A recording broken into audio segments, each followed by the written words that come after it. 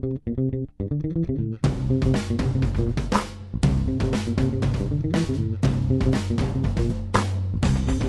there, this is Gary Parrish from CBS Sports, and this, of course, is the Eye on College Basketball podcast. It's nice to be back. I got Matt Norlander here with me. I got Vecenie with me, and we're going to talk about college hoops in just a moment, I promise. But first, if you'll bear with me, I just want to take a minute and tell everybody how much I appreciate the kind messages my wife and I have received over the past week. I imagine if you're listening to this podcast that you probably listened to the last podcast, or you probably follow me on Twitter or Facebook or somewhere, which means you likely know the deal. But if not, here's the deal. My wife Kelly and I were expecting our third son here in the next few months. Matt and Sam and I had actually talked about it on this podcast before. The pregnancy was going perfectly. We had been on a baby moon. There were no issues. But early last week, she just didn't feel right. So she went to the doctor and asked for an ultrasound, and there was no heartbeat. They knew immediately, and I guess because that's the type of thing you know immediately. And meantime, I was in New York. I was actually doing a radio segment at that time, and so I knew she was going to the doctor, but I didn't think anything of it. It was just like whatever. So I finished that segment, and I looked at my phone, and I had like 9 missed calls, and at that point, I knew, right? You're hoping you're wrong. But when I returned the call frantically, I knew what was coming, or at least I thought I knew what was coming. Her best friend, who was with her at the time, answered the phone because Kelly was crying too hard to answer the phone. She told me the news that our baby, just a few months from his due date, was not alive, but Kelly would still have to deliver him, and that they were transporting her to the hospital immediately. It's just a nightmare, right? In the meantime, like I said, I'm in New York City as opposed to Memphis, Tennessee, where she is. So with the help of the folks at CBS Sports, I got put on a flight home from LaGuardia to Memphis International, immediately landed, went straight to the hospital, and we went to sleep that night knowing we'd wake up Wednesday morning and deliver our stillborn son, which is exactly what we did. I'll spare you the details, but like I wrote on a Facebook post, it's just as awful as you'd imagine. We brought him into this world.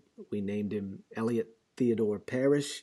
He had 2 hands and 2 feet and 10 fingers and 10 toes, but he did not have a heartbeat.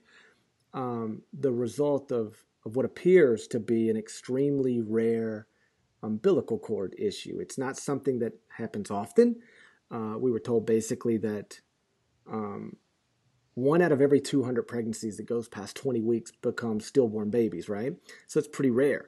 And then of that 1 out of every 200, only about 2% of those are the result of an umbilical cord issue. So you do the math. Like I said, it's a very, very rare thing, and it's also unpredictable and also unpreventable, but it does happen, and it happened here, and the result was our little boy being delivered without a heartbeat last Wednesday morning. So we held him for a little while, and then we handed him over, and we left the hospital Thursday afternoon, and he stayed there.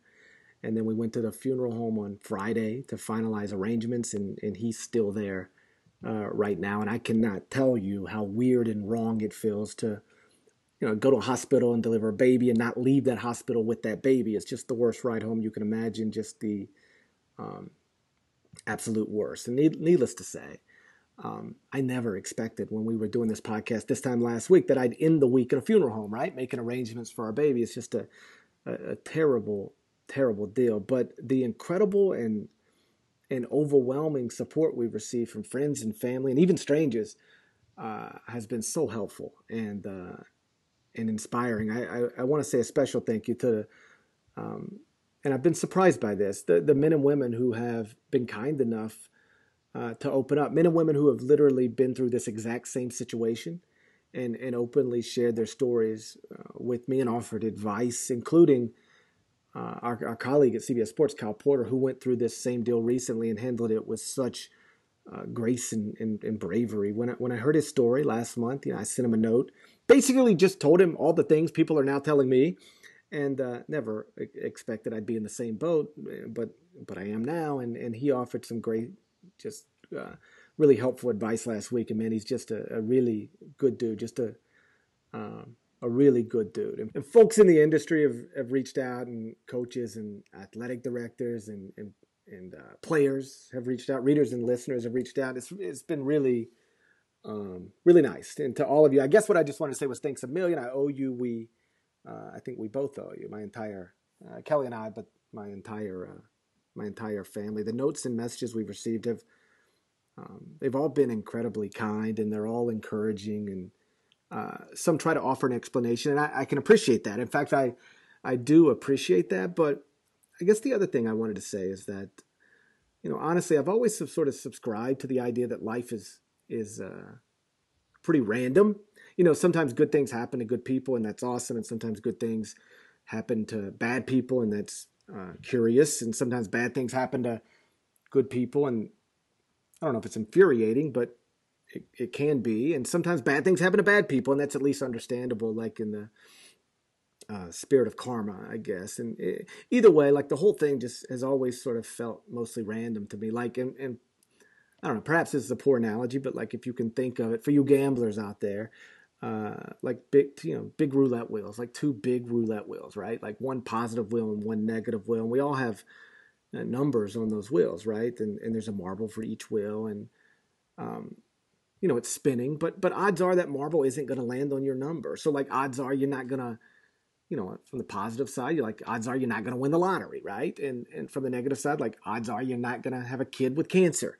Your life is probably mostly going to stay within the margins. In my life, before last week, had mostly stayed within the margins.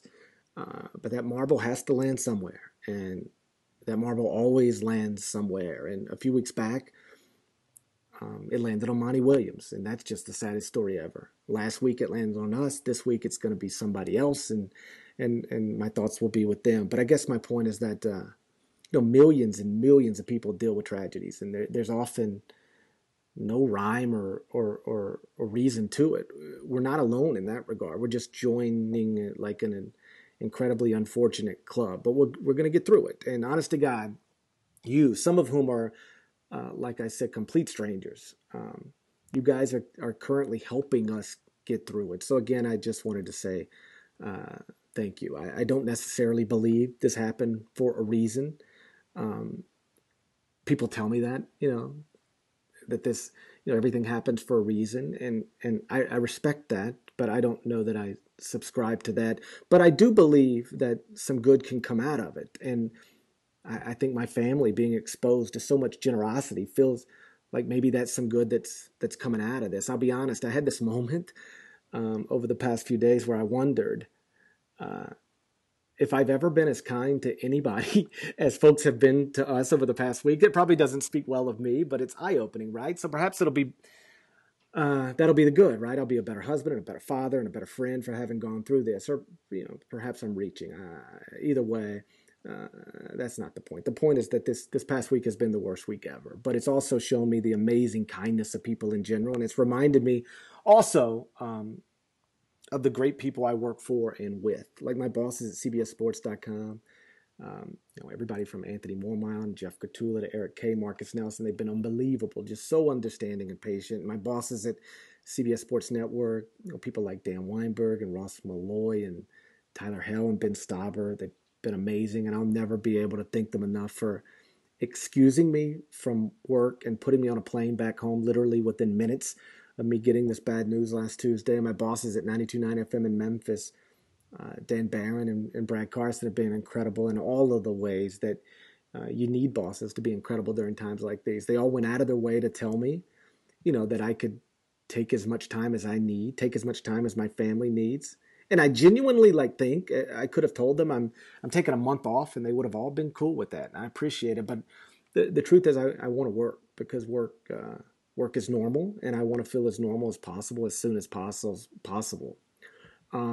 So I'm not telling you I feel great or that everything's fine. I don't, and it's not. But what I am telling you is that I'm going to try to push toward that, and I think getting back to work is a big part of that. So bottom line, thank you to everybody who's taken the time to type a note or say a prayer. It means the world to me. It really has meant the world to me and my family. And thank you also to you guys sitting quietly, Matt and Sam, but also Chip Patterson for covering for me for the past week. You're great friends and colleagues. I don't know that I deserve you, but I'm glad I have you. And shout out to Devin Downey, and let's get on with it. Did Isaac Humphries deserve that technical foul Saturday night at Texas A&M or what? Seemed questionable to me, Norlander. You are not. Yeah. Real quick, hold on. He's not segueing right to Isaac questionable to me, Okay, Norlander. you have. We're going to do it real quick. Sam and I get a moment here because I know we've said plenty and we could have said so much more on Friday's podcast, but it is great to be talking with you again. Listen, you've definitely shown plenty of instances. I would say, and actually, you know what? I kind of like that we had this kind of conversation because one of the real bummers about dying, and I hope we are all just decades away from dying, is people only say the really good stuff when you can't hear it. And even though you've gone through a tragedy here, GP, through you and your wife, and have heard from so many people, you've done so many really good and kind things in your life. You just have a very unselfish and quiet way about doing it, and it's something that's certainly admirable. But yeah, you've been on our minds constantly. We're glad that we're having this podcast with you back on it for sure. Shout out to Chip Patterson, no doubt. I'm glad that you worked on a shout out to Devin Downey. Let's just do that on every podcast for the rest of the season. Let's just make that a thing. I think that But no, listen, like you've definitely been our thoughts. It kind of speaks to your character. I've never seen, and you know, Facebook's only one kind of thing, but I've never seen, I've had friends, you know, have children and announce marriages and post, you know, amazing photos from across the world and heartbreaking news. I have never seen someone receive more engagement and response and reaction on anything they've ever posted on Facebook than what I saw in terms of your response. And that's just on your Facebook page. Right. So it speaks to obviously the gravity of the tragedy, but to you as a person and you and Kelly as a couple. She's continually in our thoughts, and yeah, and I'm going to give Sam the floor here real quick as well. But you know, we're so happy to have you back, and this is not easy, and it's, you know, we're heading toward really the most critical time of the season.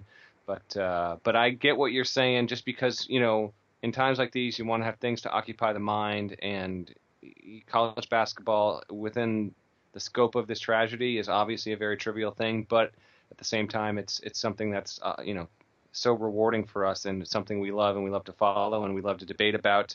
And I can't wait to get into talking about Wisconsin basketball. But those kind of things can be good, so you don't have to kind of sit around and stew. But we definitely would have given you as much time as you wanted, but we're glad to have you back. Go ahead, Sam. Yeah, seriously. I mean, hopefully work and basketball and everything can at least give you some sort of time away from everything you're dealing with. And I mean, you've clearly been in my thoughts, you've been in Matt's, you've been in Chip's, you've been in everyone's, clearly all across the internet. And that speaks to you, your character, and your family. And it just really is awful what happened to you. And we just hope that you can find a way through it. And I think that you said it best, that hopefully you can look on the positive side of this and come out a better person for it. And I'm sure that you will. And I mean, you've been just so incredible to me since I've come from a totally different thing and dealing with all of the stupid stuff that I ask you daily. So I can't ask for a better colleague. I can't ask for a better friend. And like I said, you've been in my thoughts all week, and hopefully everything can continue to move forward. I can whip out the guitar and start playing a ballad if you really want. You really want to like turn this into something really campfire sentimental. Yeah, I will tell you the interesting. There's been a million interesting things about this, or strange things, or sad things. But like, you know, people try so hard to like. First off, I've just been blown away by the sheer number of notes I've received. Like, you know, when I sat down, I guess it was. I don't know. I guess last Wednesday night, maybe. It was probably Wednesday night, and just started typing into my computer because I knew I had to say something. Like, you know, I'm not a private person, and I don't keep my personal life private. I won't tell you there aren't things about me that people don't know. I mean, I don't share every up and down and peak and valley of my personal life, of which there have been plenty, but you know, if you listen to my radio show, if you listen to this podcast, if you follow me on Twitter, or like, you know Kelly, you know, probably know Aiden and Oliver, like, you know, my family, we'd been on a baby moon. Like, this wasn't something that I could not talk about publicly or address publicly. I didn't think, because at some point, like, people just wonder, where's your kid? I thought you had another kid on the way, right? Mm-hmm. And so I knew I was something I was going to have to address, and I didn't. I might have overshared a little bit. But I don't know. I was really humbled by how that seemed to resonate with people, and the amount of response I got was just overwhelming. Like I haven't worked for a few days, but I bet you I've typed 500,000 words because I tried to get back to as many people as I could. And let me be clear, if I haven't returned a message from you, God, it's only because I'm confused. I might have missed something somewhere. If so, it's unintentional. But I can't tell you how many notes I got from people who, and I think I mentioned this earlier, have been through literally the same thing, right? Like they umbilical cord, 35 weeks, whatever it was. Like they've been through something, if not the exact same thing, very similar. And it helps. I think maybe like what I wrote and the way I wrote it helped them because they realized, wow, I felt all those same things too. The simple things from, and Matt, you'll remember this because you were just in the hospital, having your little boy. Like it is so weird to be there and you're surrounded by people who have just experienced. Like you see them in the hallways. Like you might not know their name, but you see them on like an every 4 to 6 hour basis because they just had the child around you. You don't have the same experience. Oh God, I get where you're coming from with this. Yeah, yes. No, you see. Not only that, you like go down to get a cup of coffee and you see their brother and sister bringing balloons in. You see all of this and. It's just such a weird contrast, and because these people, and keep in mind, let me be clear, like Kelly and I we've had that experience twice, like we've been through the greatness of childbirth and of welcoming a little boy into the world, and but suddenly you're the only person there that's not full of joy. Like if you're in room 403, room 404 is a couple that have just experienced the most amazing, beautiful thing, and in room 402 to your right, same thing, and you're stuck in the middle. And not only do you hear them laughing and their family laughing, and I don't blame them. Like I would be, I've been there. Like I'm not, but like you hear it, and you hear their baby crying in the middle of the night, and your baby's not. It's just like like it, and even I don't want to say making it worse, but like because it wasn't making it worse, but like one of our friends, she was pregnant. She was someone who posted on, our Instagram pages and we'd post on her Instagram pages and, she and Kelly would both, I think I finally reached the point where I'm oversharing, but I'll finish the story at least. But they would oh, look, here's 4 months. Here's, look at my baby bump. It was like that kind of thing. And, but she was much further along than Kelly. And so, our children were delivered within 30 minutes of each other, same hospital the other day. Well, yeah, I know, so she's posting on Instagram. So we follow each other on Instagram, and she's posting on Instagram the baby's here, and I was like, oh God, we really just had our babies delivered within 30 minutes of each other, obviously under incredibly different circumstances. And then I do want to say this, and not to name drop or whatever, but I thought it was just the sweetest thing. Last Wednesday, Scott Van Pelt had a boy. I picked up on this after, yeah. And he sent me the absolute sweetest note, and then sent a follow up the next day just to check in. And in this moment where I think I'm not telling you a secret about Scott. There's a reason why he's among the most likable TV big stars. Not everybody who's a big star on television is well liked. You can pick out who's who. I don't need to be involved in that conversation, but just trust me when I tell you, not every so-called big-time television star is well liked. But I think basically everybody likes Scott. I think that I don't know let me put it this way: I don't know anybody who doesn't. And I just thought it spoke really well of him in this amazing moment for him and his family. He just had his little boy, and he named him after his father. And my God, what's more beautiful than that? He took a couple moments out of his days to send really nice, thoughtful messages, and that meant the world to me. But I guess the point was, you can't escape all that. You really I had a very close personal friend, and then Scott, of course, also have these amazing experiences literally on the same day. That we were going through what we were going through. I don't know. It's hard to.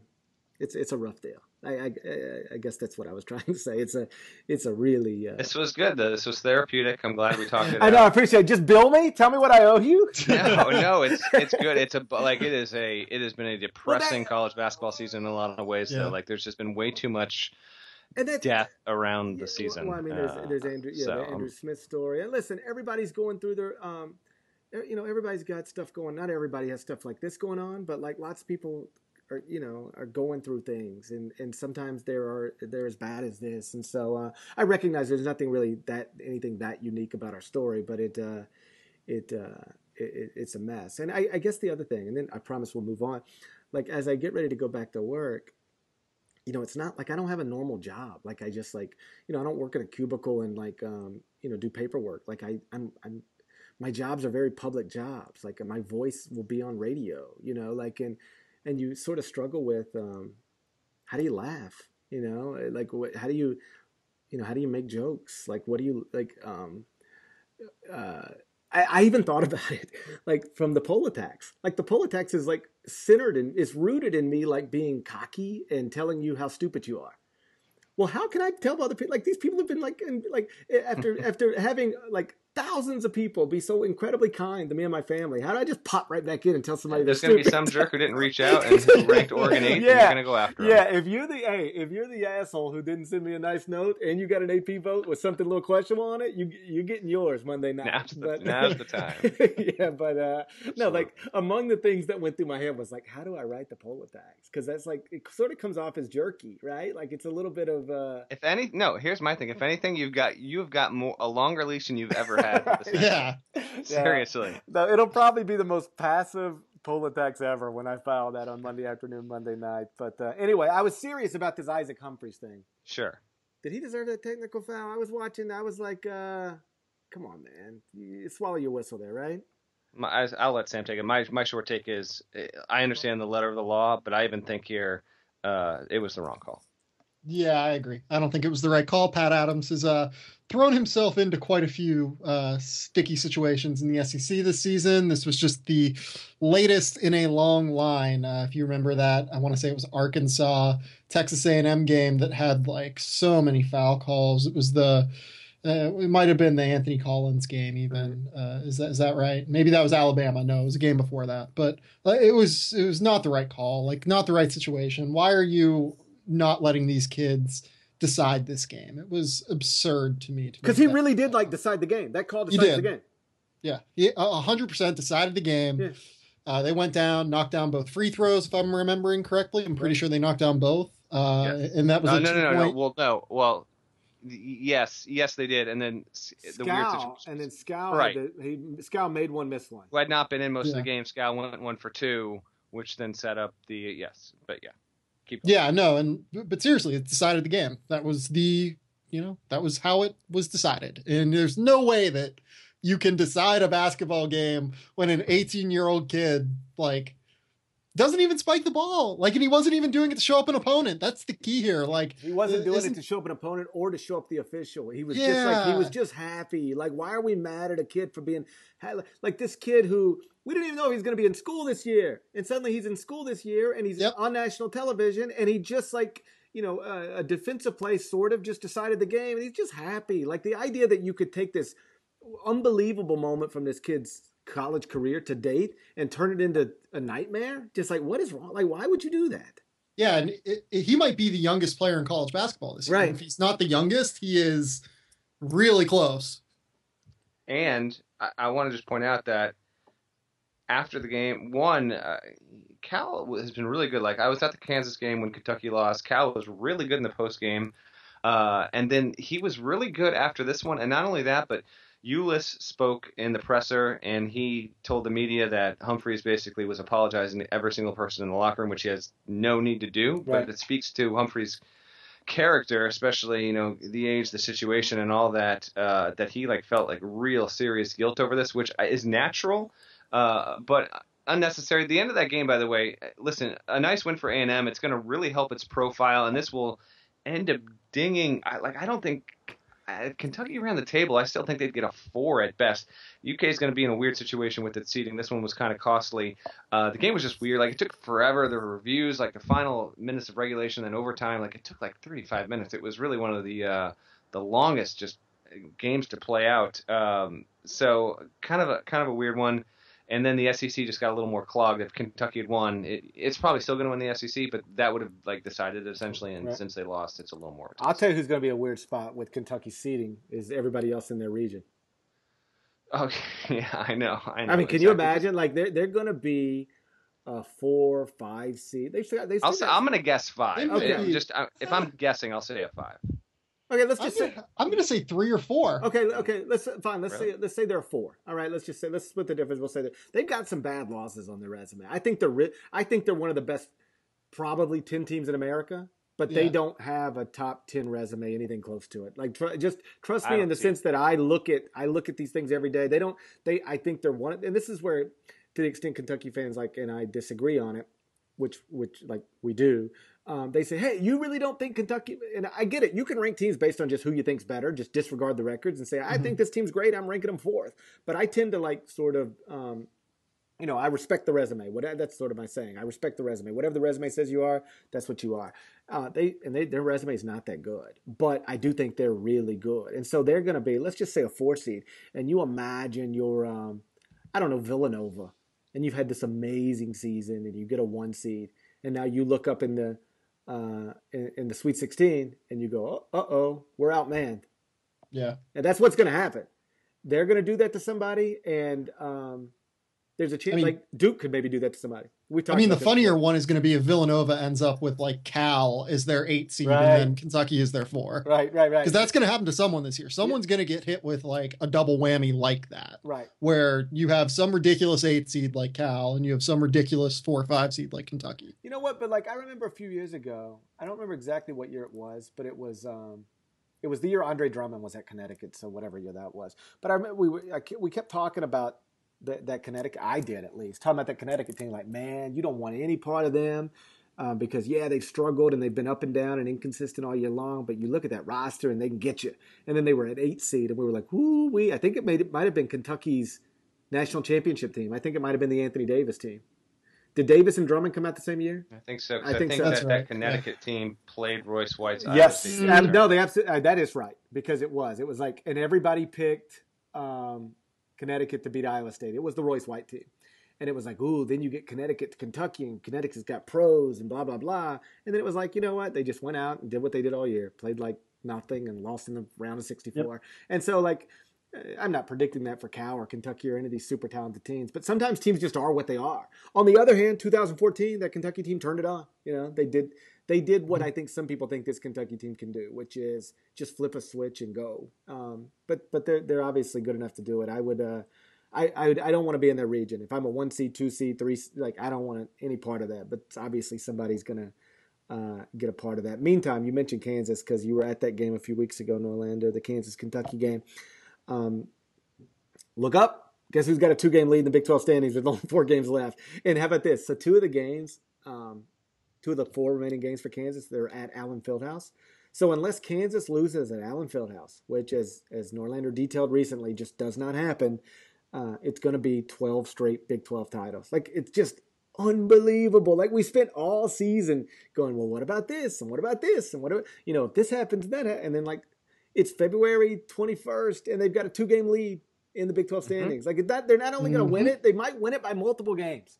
They're going to win it by multiple games, and I think ESPN flashed a graphic. I was like doing a bunch of stuff when it happened, but this will now be the second longest ever because Gonzaga once went 11 straight years doing what Kansas has done, and then it ended.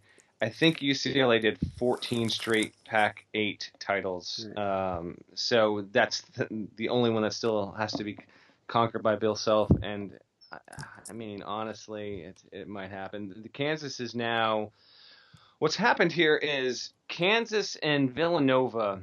There were 5 top 10 teams that went down this week. Oklahoma lost, Iowa lost, UNC lost, Maryland lost at Minnesota. We covered that in detail on Friday's podcast, and Maryland kind of got out against Michigan State, against Michigan on Sunday. That was not inspiring whatsoever. And West Virginia also lost. But with Kansas and Nova, in my opinion, they have now really started to establish how they're going to be clear-cut ones. This was my suspicion a couple weeks ago because we had discussed how if it was going to be a total mix-up and heading in, 1s, 2s, 3s, and 4s, how much difference there would be. I felt there might be one or two teams that would create some separation.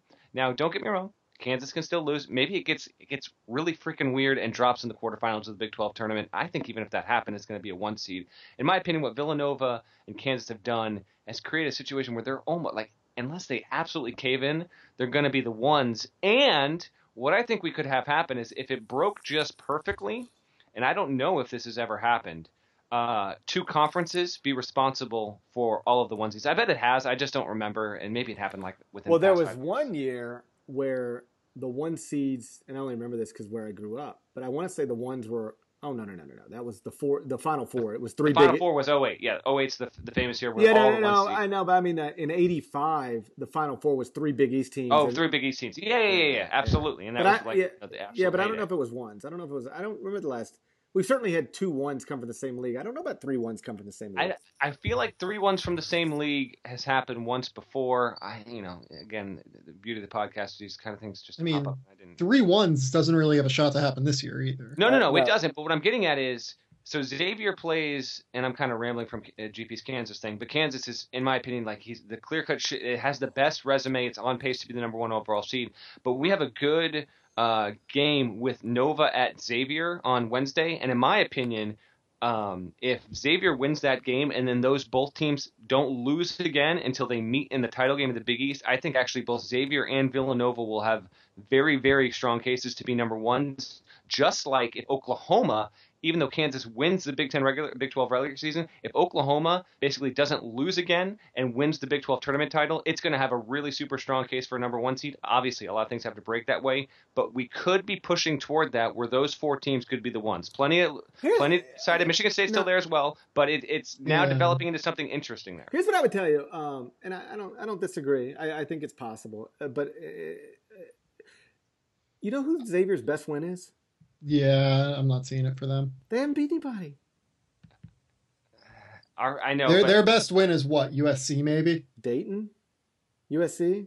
Dayton neutral, USC, and then... I mean, they won at Providence. Providence would register, and at Butler would register as tougher wins because those are road wins. At Michigan, in terms of the quality of at Michigan. But again, a Nova win would jump it up, and and their RPI then would also jump. The RPI is fine.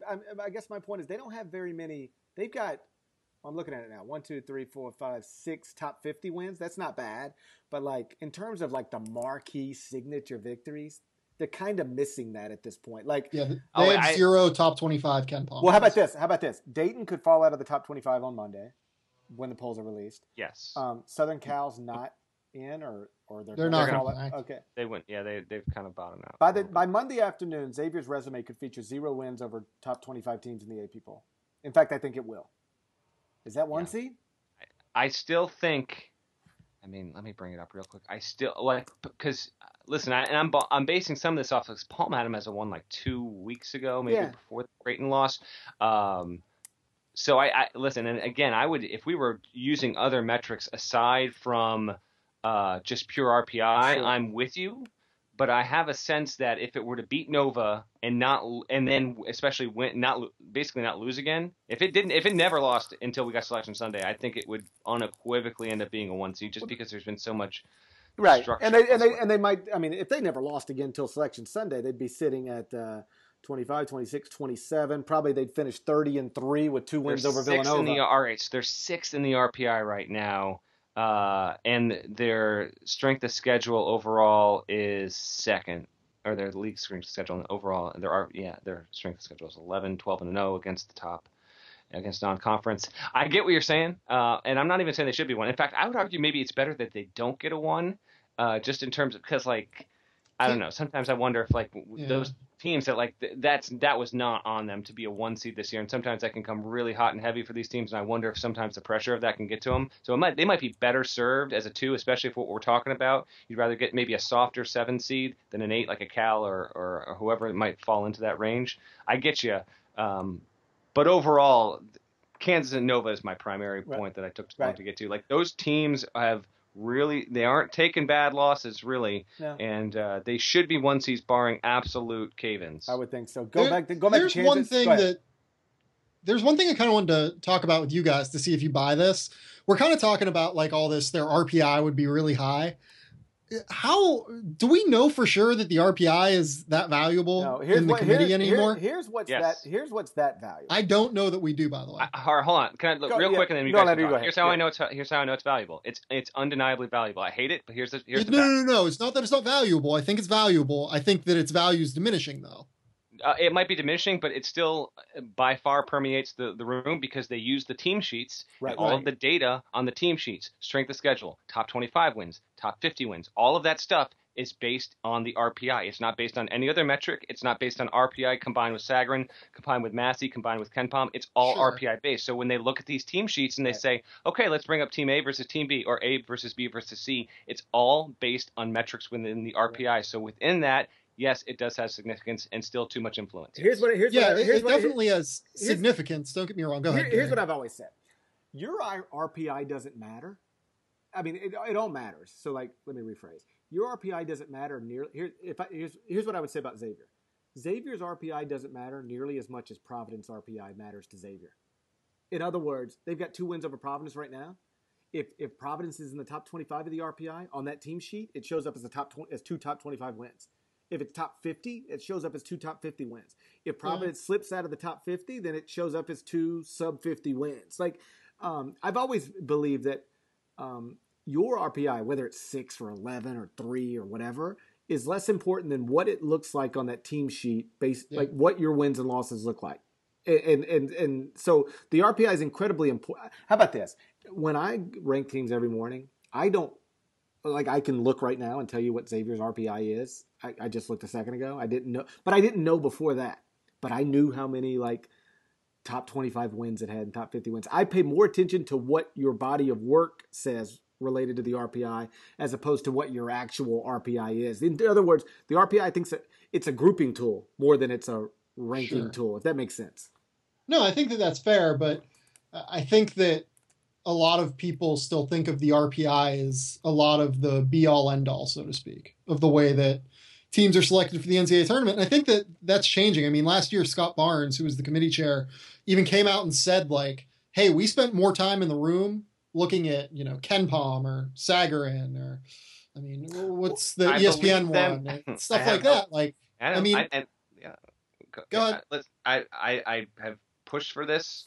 When I did the mock selection, basically it was Gasaway, Nate Silver, and I basically like spent an hour filibustering, and everyone else I think hated us because we were like, you need to stop using the RPI. Like, you need to start realizing there are so many better metrics that you can use, and if you want to still include it, have it be one of many. I think that the NCAA selection committee and David Warlock, who was in the room and helps, and Shaheen, who did it for so long, they understand that other metrics need to be taken into account, and I have zero doubt that KenPom page is brought up and someone has a subscription, without a doubt. But the fact of the matter is they are still using the team sheets when it comes down to the debates. And when you're using the team sheets that is based in an RPI DNA, those are having the most predominant influence over these teams. Sure. I think that predominant is fair.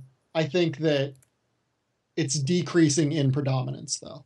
That's fair. I don't think that's inaccurate. I would say it's fragile, and I would agree, and I hope that within 5 years to 10 years, we're no longer using team sheets based on RPI, because the only thing, in my opinion, that the RPI is good for, and I don't like it, but the one thing that it does is if you schedule crappily, okay, if you line up with cupcakes, your number will be killed for it. Now, again, this goes to what GP said. GP said it's not really more about your number, but what your team sheet and your overall picture suggests. And so if you try and get by like, say, a Pittsburgh does, the RPI will out you and it will not give you a good chance, which should have, big boy schools, they should be pressured into scheduling with challenging outside of conference, because otherwise it's this weird balance between how good you are versus how good your schedule is, because otherwise everyone would schedule crap teams and say, hey, no, we're awesome. Judge us on how good we are. No, you have to test yourself, because it's got to be a little of both. I think that the team that's being hurt by that is, and we can kind of transition to this team now, is LSU. I mean, LSU, I think, is 88 or 89 in the RPI now. after losing this weekend, and they obviously kind of stink at this point. There's not really another way to put it. But so many teams are going to clamor, or so many people are going to clamor for them to be in when the resume and their strength of schedule and everything is clearly going to say that they should not be in the tournament. Here's the thing, like because I see this all the time, like on social media and I guess on television some, like it's like it feels like a storyline is whether Ben Simmons is going to be in the NCAA. Do we like really care if Ben Simmons is in the tournament that much? Like I don't. I mean, spoiler, like, I'm writing about this for Wednesday. Okay. I've about hit a breaking point with this. Yeah, I'm like, listen, if Ben Simmons is playing on TV in the NCAA tournament, I'll watch it. But like, if he's not, what do I like? It won't move the needle even a second. Because let's be honest, even if Ben Simmons is in the tournament, he's in the tournament for 40 minutes. You know what I'm saying? And without a doubt, and. Sam, I wonder how many people are clamoring for it. Like in terms of LSU, I get what you're saying. No, I don't think that there are people that actually watch college basketball throughout the season that clamor for it. I think that it's the people who watch the NCAA tournament that will clamor for it. And absolutely. Listen, LSU is just a disaster. I mean, they had a brutal week last week. They can still get to the tournament, but now they've got this random slippery game at Arkansas. And Simmons looked bad. I mean. we kind of name dropped Jonathan Gavoni, who runs Draft Express and does a great job, like on an every other week basis. But he basically killed Simmons. Never looked worse than what he saw. He was disinterested. There's an academic matter. There was this one play where he airballed like this twisting runner, and then Armani Moore was kind of already falling to the ground, but Simmons definitely like nudged him, like it was a frustrating like push kind of thing. Like it was a weird. Super weird game, and so you just wonder, like, this is truly cliche alert, but it's like gut check time. Like they have to win at least 3 more games, probably 4 to feel safe. That includes the NCAA or the SEC tournament in order to get to the NCAA tournament. But Sam's greater point with the RPI is right. I mean, no team worse than a 74, and that was New Mexico State in '99 before teams started to kind of game the RPI has ever gotten in. Really, if you're an at-large team or a candidate from a major conference and you're not basically 60 or better, generally I think that you don't stand a chance, even though I know that's not a rule. I'm just saying your schedule will line up in such a way and your results would be like, if you're worse than 60 in the modern era, I just don't think you have really any chance of getting out. And LSU's got 3 top 50 wins, RPI, and 5 losses outside of the top 80. Losses to Houston, NC State, Charleston, Marquette, and Wake Forest. They're just, they're just not very good. Like we keep going, when LSU, this is just what they are. They are actually, when earlier we were talking about, that UConn Andre Drummond team, and like you kept waiting for it to click and it never did. That's what this is. This is a team that you look at the individual talent, you go, man, if they ever get it going, but they ain't going to get it going. Like, the problem is that the pieces don't really fit together. Right. Like their 2 best players, and I've said this from the start of the season, they don't fit together at all because Ben Simmons and Tim Quarterman both need the ball and neither of them can shoot. And you throw that with a coach who I don't think that it's a secret that Johnny Jones isn't a guy who gets the most out of his teams. That's kind of a problem, I think, and it's not really a surprise to me. Well, the other thing is like, and to circle back around to Simmons, like it's an academic issue, right? Like that's the most ironic thing ever. Well, here's the thing: like, at what point do we need to have and not us 3, but just people in general, like have a larger conversation about why wouldn't it be an academic issue? Like, why would Ben Simmons care a bit about college? And why do I care if he has an academic issue? Why does the NCAA care if he has an academic issue? Well, it's just like Derrick Rose had an academic issue. You know why? Because we set up a system that, and I know it doesn't force anybody in anything. I don't want to have that argument, but like, come on. It basically forces these kids into college, kids that have no business being in college. Ben Simmons shouldn't be in college any more than I should be in the NBA, and like Ben Simmons, he doesn't belong in college, and Derrick Rose never belonged in college. He wants to go to college. He can go get his degree at 35 after his knees and back are gone from playing an 82-game schedule in the NBA. So just think about this in practical. First off, think about how many kids go to college who actually like need college and like blow it off, like flunk out of school, like half my friends, right? So there's that. But then think about if there was somebody said, okay, we're going to need you to go do this for the next 8 months, but you are never going to use it. It ain't like it is never going to have any impact on your life. You're not taking English 1 so that you can take English 3 as a sophomore. You know, like it really, you're never going to graduate college unless you just decide you want to for some weird reason. Like, and by the way, you're going to make $150 million. Like this literature class is going to have a zero. You don't need it to get to something else, and you'll never use it again. Now, hey, here's your books. Of course you have an academic issue. Like, I barely went to college. Like, I mean, like, went to class and studied and stuff, and I needed to. Like, I didn't have, I wasn't 6'9". I wasn't 5'9". So I can't, like, I'm always amazed when those kids do like go to school. Not that, and by the way, I'm not operating under the assumption that they do. I mean, they're mostly online classes and stuff like that. Like that's the next like, Bryant Gumbel Inside Sports. Like, you know, how many of these kids are actually like stepping into a classroom like we all stepped into classrooms? Like it ain't what you think it is. It's mostly online classes. And so, but like why would Ben Simmons do any work? Like, that's what I'm amazed by. I'm not amazed that Ben Simmons has an academic issue. I'm amazed that Jamal Murray doesn't. Yeah, especially when you consider, like, Simmons is just going to drop out of his, you know, spring semester anyway.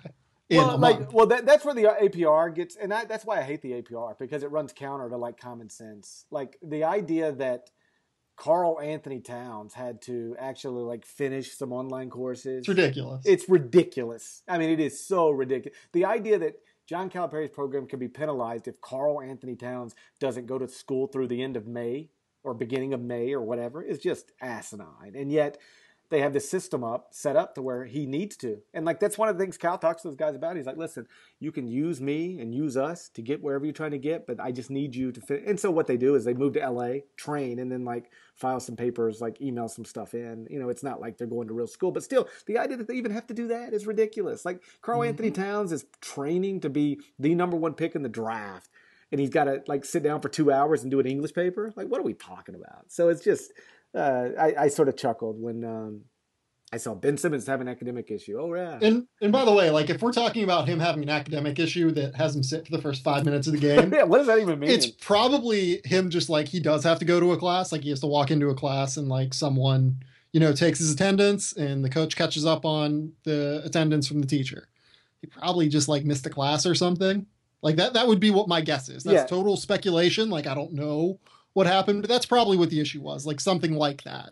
And it's just so ridiculous. No, the whole thing. Like that you have to make him sit in class and, you know, like just the fact that he has to pretend to pay attention. Just stop there. It is ridiculous that Ben Simmons is in a college class.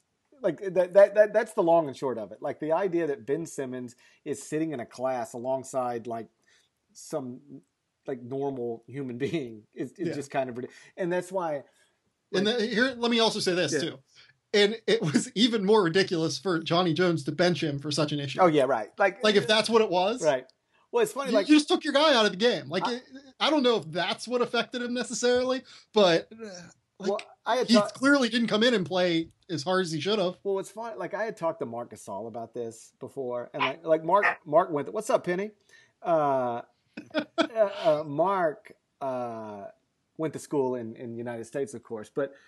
Like if you talk to any of those guys who are from Europe or have European roots, they think it's so insane that the elite college basketball players like go to college. Like why would you take Karl Anthony Towns and put him in college? Well, literally this doesn't exist anywhere else in the world, what we do. No, that's the other thing. Like, if you go literally anywhere else in the world and try to look at how they handle their elite soccer prospects, elite cricket, whatever it is, it doesn't even matter. Anything. Let's break down some elite cricket prospects. Yeah, I don't know who they are, but I do know, like, for soccer, like the idea that Ronaldo would end up doing a semester at some university is just ridiculous, right? Can you imagine like if Messi had to go to school for a year? What are we even talking about? So trying to picture like Messi like suiting up for UCLA right now. It's just so like backward. It's like, first off, it flies in the face of like everything an institution of higher learning is supposed to be. But beyond that, it's not a massive waste of time. This is where we sort of get twisted because like Kevin Durant probably made $60 million going to college and like becoming a star in college. Like he immediately gets this Nike deal. So it's not a waste of time for these guys. Like for these, but like it's not if you could blow it, I guess this is the way I would say it. If you could blow it all up and start a new system, we would never tie what are essentially it minor. Wouldn't be the system. No, this is no. If we just said, hey, everything's blown up, we're gonna start from scratch. What's the best way to do this? We'd never say we need to have our universities have basketball teams, and then let's send our best prospects to play for these universities, make them amateurs, and turn in papers for a year before they, sign $50 million contracts. Like it's just the whole thing's ridiculous. Let's move on. Lionel Messi, I just want to point out, played his first game for Barcelona, like the best team in the world when he was 17 years old. Right. I mean, it's just insane. The whole thing's crazy, right? So, yeah.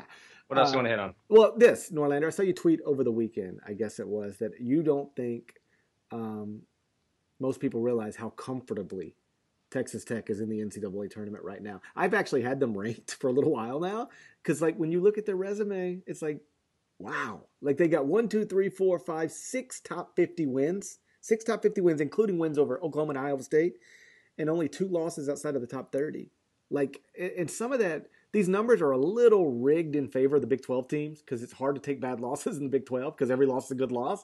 But still, 6 top 50 wins and no losses outside the top 30. Like, Tubby, and I'm shocked by this, honestly. I did not think he would be.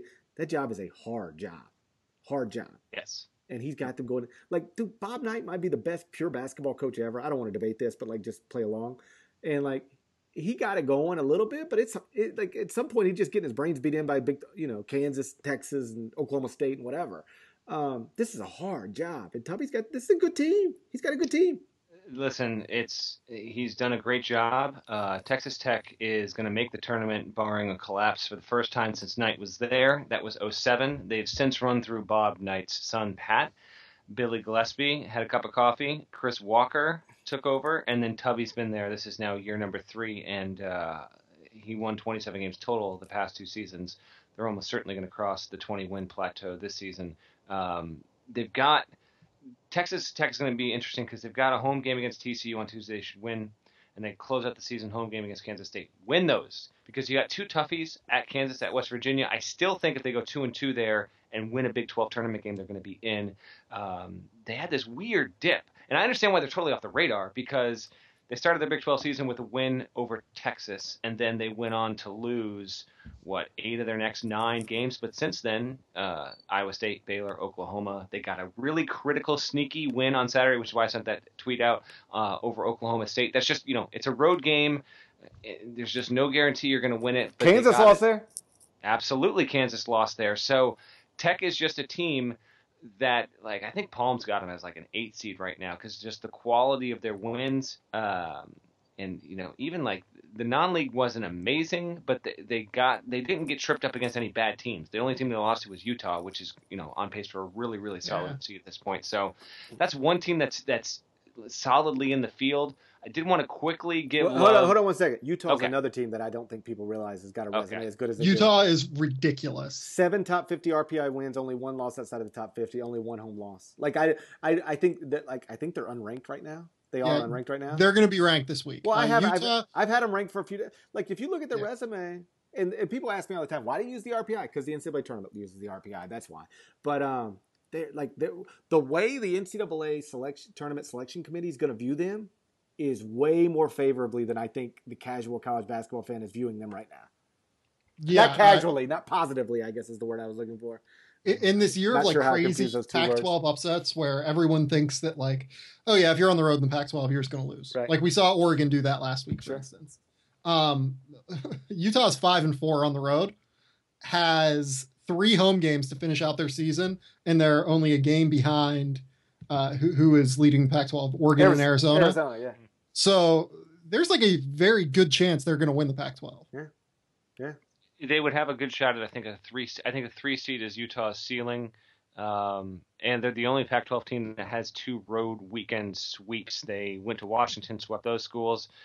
Now they're coming off a sweep of the LA schools. Overall, USC is still in good standing in regard to the tournament, but it keeps tripping itself up. It's lost 3 of its past 4. got a win that it needed to have, and they won somewhat convincingly over Colorado earlier in the week.